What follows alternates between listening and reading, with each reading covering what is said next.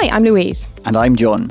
And you're listening to the DCIF podcast, Changing World, New Opportunities, an investment podcast designed for members of the DC community. We'll be chatting with asset managers who are all passionate about DC and getting investment right for the members. Investments in DC have changed a lot, so we'll be helping you, the listener, to stay up to date with the latest, from real estate to alternatives, the challenges of trusteeship through to addressing climate change. This first series will focus on the changing world we find ourselves in and the exciting investment opportunities for DC plans. Keep up to date with our work at dcif.co.uk, where you can sign up to receive our research and get invitations to our launches. You can also follow us on Twitter at DCIF_UK and on LinkedIn, where we are the Defined Contribution Investment Forum. Fantastic. Let's get on with the show. Hello, everyone, and a very warm welcome to the DC Investment Forum's new podcast, Changing World, New Opportunities. I'm one of your hosts, Louise Farrand. I'm the Executive Director of the DCIF, and with me is John Holguin, who is Chair of the DCIF this year. So we thought it might be helpful to start just by telling you a bit about the DCIF, in case you don't know who we are already.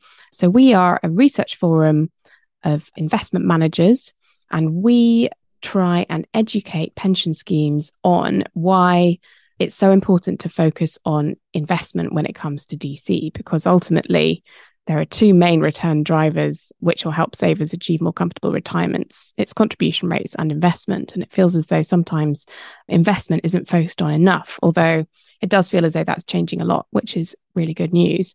And we want to try and encourage discussion and debate through research and events primarily. So to date, we've mostly done research in written form. But when we were thinking about our research agenda for this year, we thought, wouldn't it be great to try something different? So here we are trying a podcast format for the first time. So for this series, we thought we would hone in on the investment world and look at different asset classes in this extraordinary year that we find ourselves in, where the macroeconomic environment around us seems to be changing day by day. So we wanted to talk to lots of our different members who all have different standpoints on the world around us and find out what they think the opportunities and the challenges are in 2022 and beyond. So John, who are we talking to today? Well, to kickstart things, we're going to speak to one of my colleagues here at Aberdeen, Sarah Norris, who's head of ESG equities.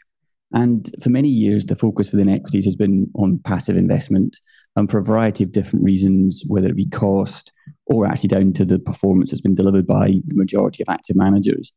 But as we hopefully move away from cost to actually value, perhaps that does mean that there could be an element of active management within the equity component of DC defaults. So one of the areas we wanted to explore was impact investing. And we're going to look at small cap and mid caps later on in the series with another one of my colleagues. But we thought we'd kickstart things by thinking about impact investing, because not only is it active, but it also does help DC default arguably introduce more and more sustainable or ESG type content within the DC default itself. So we thought it'd be a great idea to have a chat with Sarah, given her role here at Aberdeen, to understand just a little bit more about what impact investing actually means and how you can go about managing a portfolio along an impact theme. Brilliant. Yeah, I think Sarah was a terrific first guest. She's so articulate and knows her stuff, and it was such a wide-ranging conversation. I really enjoyed having it. So without any further ado, we'll hand over to our conversation with Sarah. So welcome, Sarah. Thanks so much for joining us on today's podcast. We're going to be talking about impact investing today, and given your role as head of ESG equities at Aberdeen and also the co-manager on the Global Equity Impact Fund, we'd love to hear reviews on impact investing. But before we start today's podcast, why don't you just give us a little bit of background as to yourself and your role within Aberdeen? Thank you for having me. So I've been at Aberdeen for over 10 years now. Started out on the European desk and then moved on to the global desk. And I've been running sustainable money in some form the entire time. And my background is non-traditional. I didn't start in finance. I actually worked in development, which is why when I joined Aberdeen, I knew I wanted to get involved with impact investing. So I was tasked with developing the framework and then ultimately helping to launch the fund as a co-portfolio manager. So that is one of my core focuses, is identifying ideas that really deliver positive impact and also have positive returns potential. Fantastic. So can you actually explain to the listeners what impact investing is and how it's different to, say, simply just integrating ESG into the overall investment process? The land of ESG is filled with jargon, and we don't do a great job in terms of trying to pick that through. So you've got ESG integration, which is looking at risks and opportunities and how are these valued, how are these priced, but it's not making a judgment on what you should or shouldn't own. It's just looking at your valuation. Then you've got sustainable investing, looking at companies that are well-run businesses. Do you have good employment practices? Do you treat your staff well? Do you have environmental policies? But impact investing goes beyond this, and you're looking for businesses that are intentionally developing products or services that are addressing an unmet need in a measurable way. So you can't screen for impact. Data providers don't provide the necessary data around ESG and impact that lets you make a decision on, is this company really transforming a global issue? Perfect. And how easy is it to identify how well companies are doing at addressing the specific impacts themselves? Because you talked about data, and I was wondering how easy is it for you as a portfolio manager to identify how successful or otherwise a company actually is? It requires bottom-up fundamental analysis. We have teams based globally, so we rely on our Asian team, our emerging market teams, South American, North American, to meet these companies and to ask them for the data. So we would do a lot of data scraping, data mining from annual reports and presentations. We don't estimate data. That is one way to look for impact, but we think that our additionality as investors is to really challenge businesses on how they are reporting this data, how they are trying to transform some of these problems and holding them to account.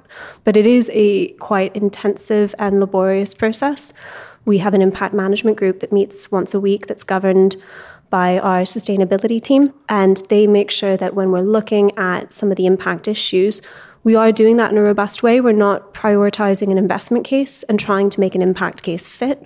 We are looking for a company that is truly delivering positive impact.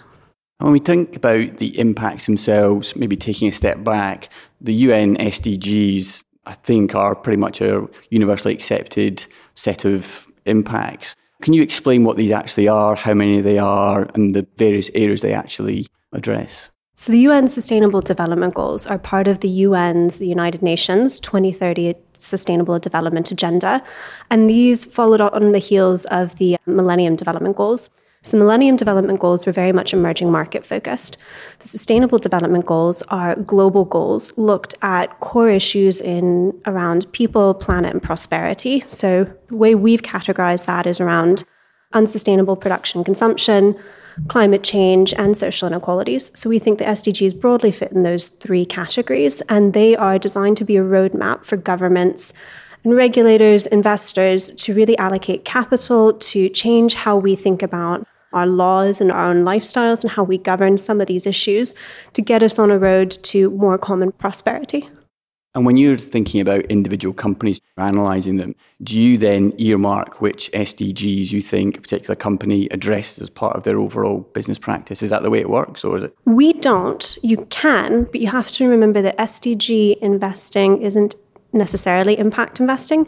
The SDGs are a helpful tool, but they were created for governments. They weren't created for investors. We've used them as a common language, but when you go through the SDGs, they're all about country level progress, and companies can contribute to that, but they're more aligned. So you're looking for alignment. And so when we developed our impact process, we took the SDGs and condensed them down into 8 themes, where we're looking for companies to deliver products or services aligned to these themes. It's a little bit less unwieldy than 17 SDGs, and it's much more material to actually business practices. So the SDGs cover those 3 categories. So do our 8 impact pillars, and they're split roughly 4 environmental, 4 social.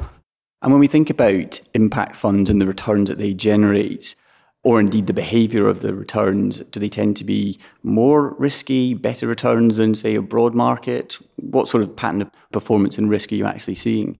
I'm a true believer that impact is a source of alpha. So identifying businesses that have positive impact intentionally can be a source of returns. Because if we think about how regulation has evolved over the last decade, just looking at the World Economic Forum's risk perception survey, over the last 10 years, the risks that we perceive as most likely and also a greatest threat have evolved from being economic or political to overwhelmingly environmental and social. COVID is a key example of that. The wildfires that raged through California or Australia. I mean, we're living some of this.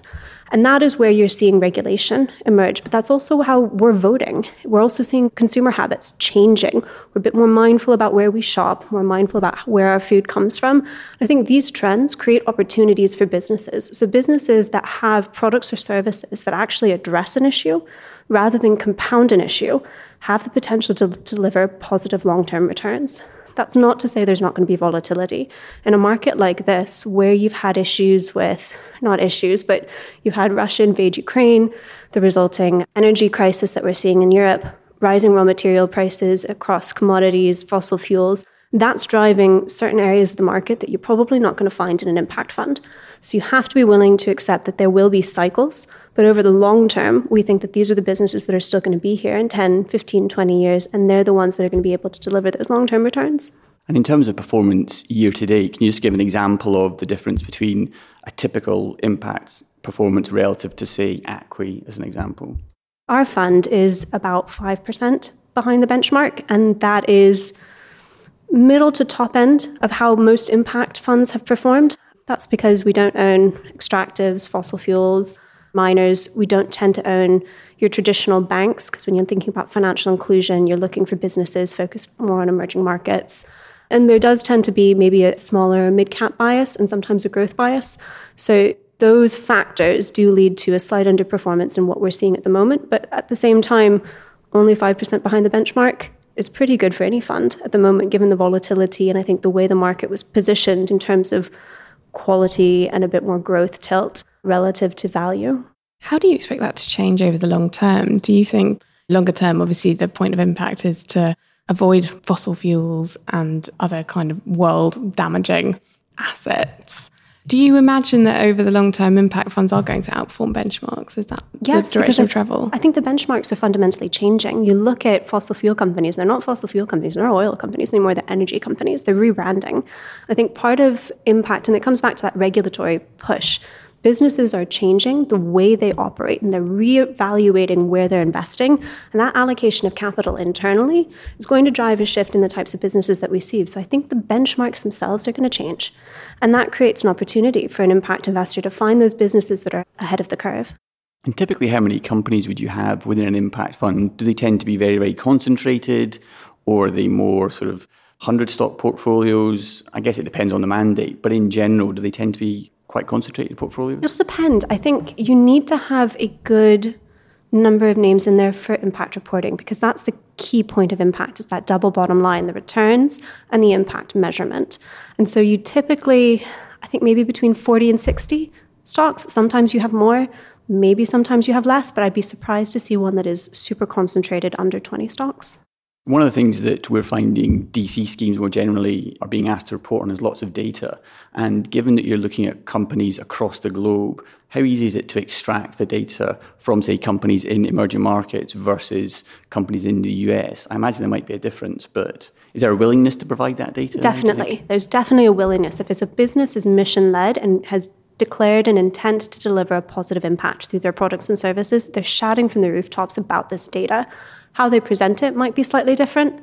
There's no aggregation of the data at the moment, so it has to be manual. So you do need to rely on that interaction with the businesses and those regular touch points, this constant communication with management teams and those updates, being able to look through the annual reports. And you do need to have the resources to do that data mining and go through those annual reports.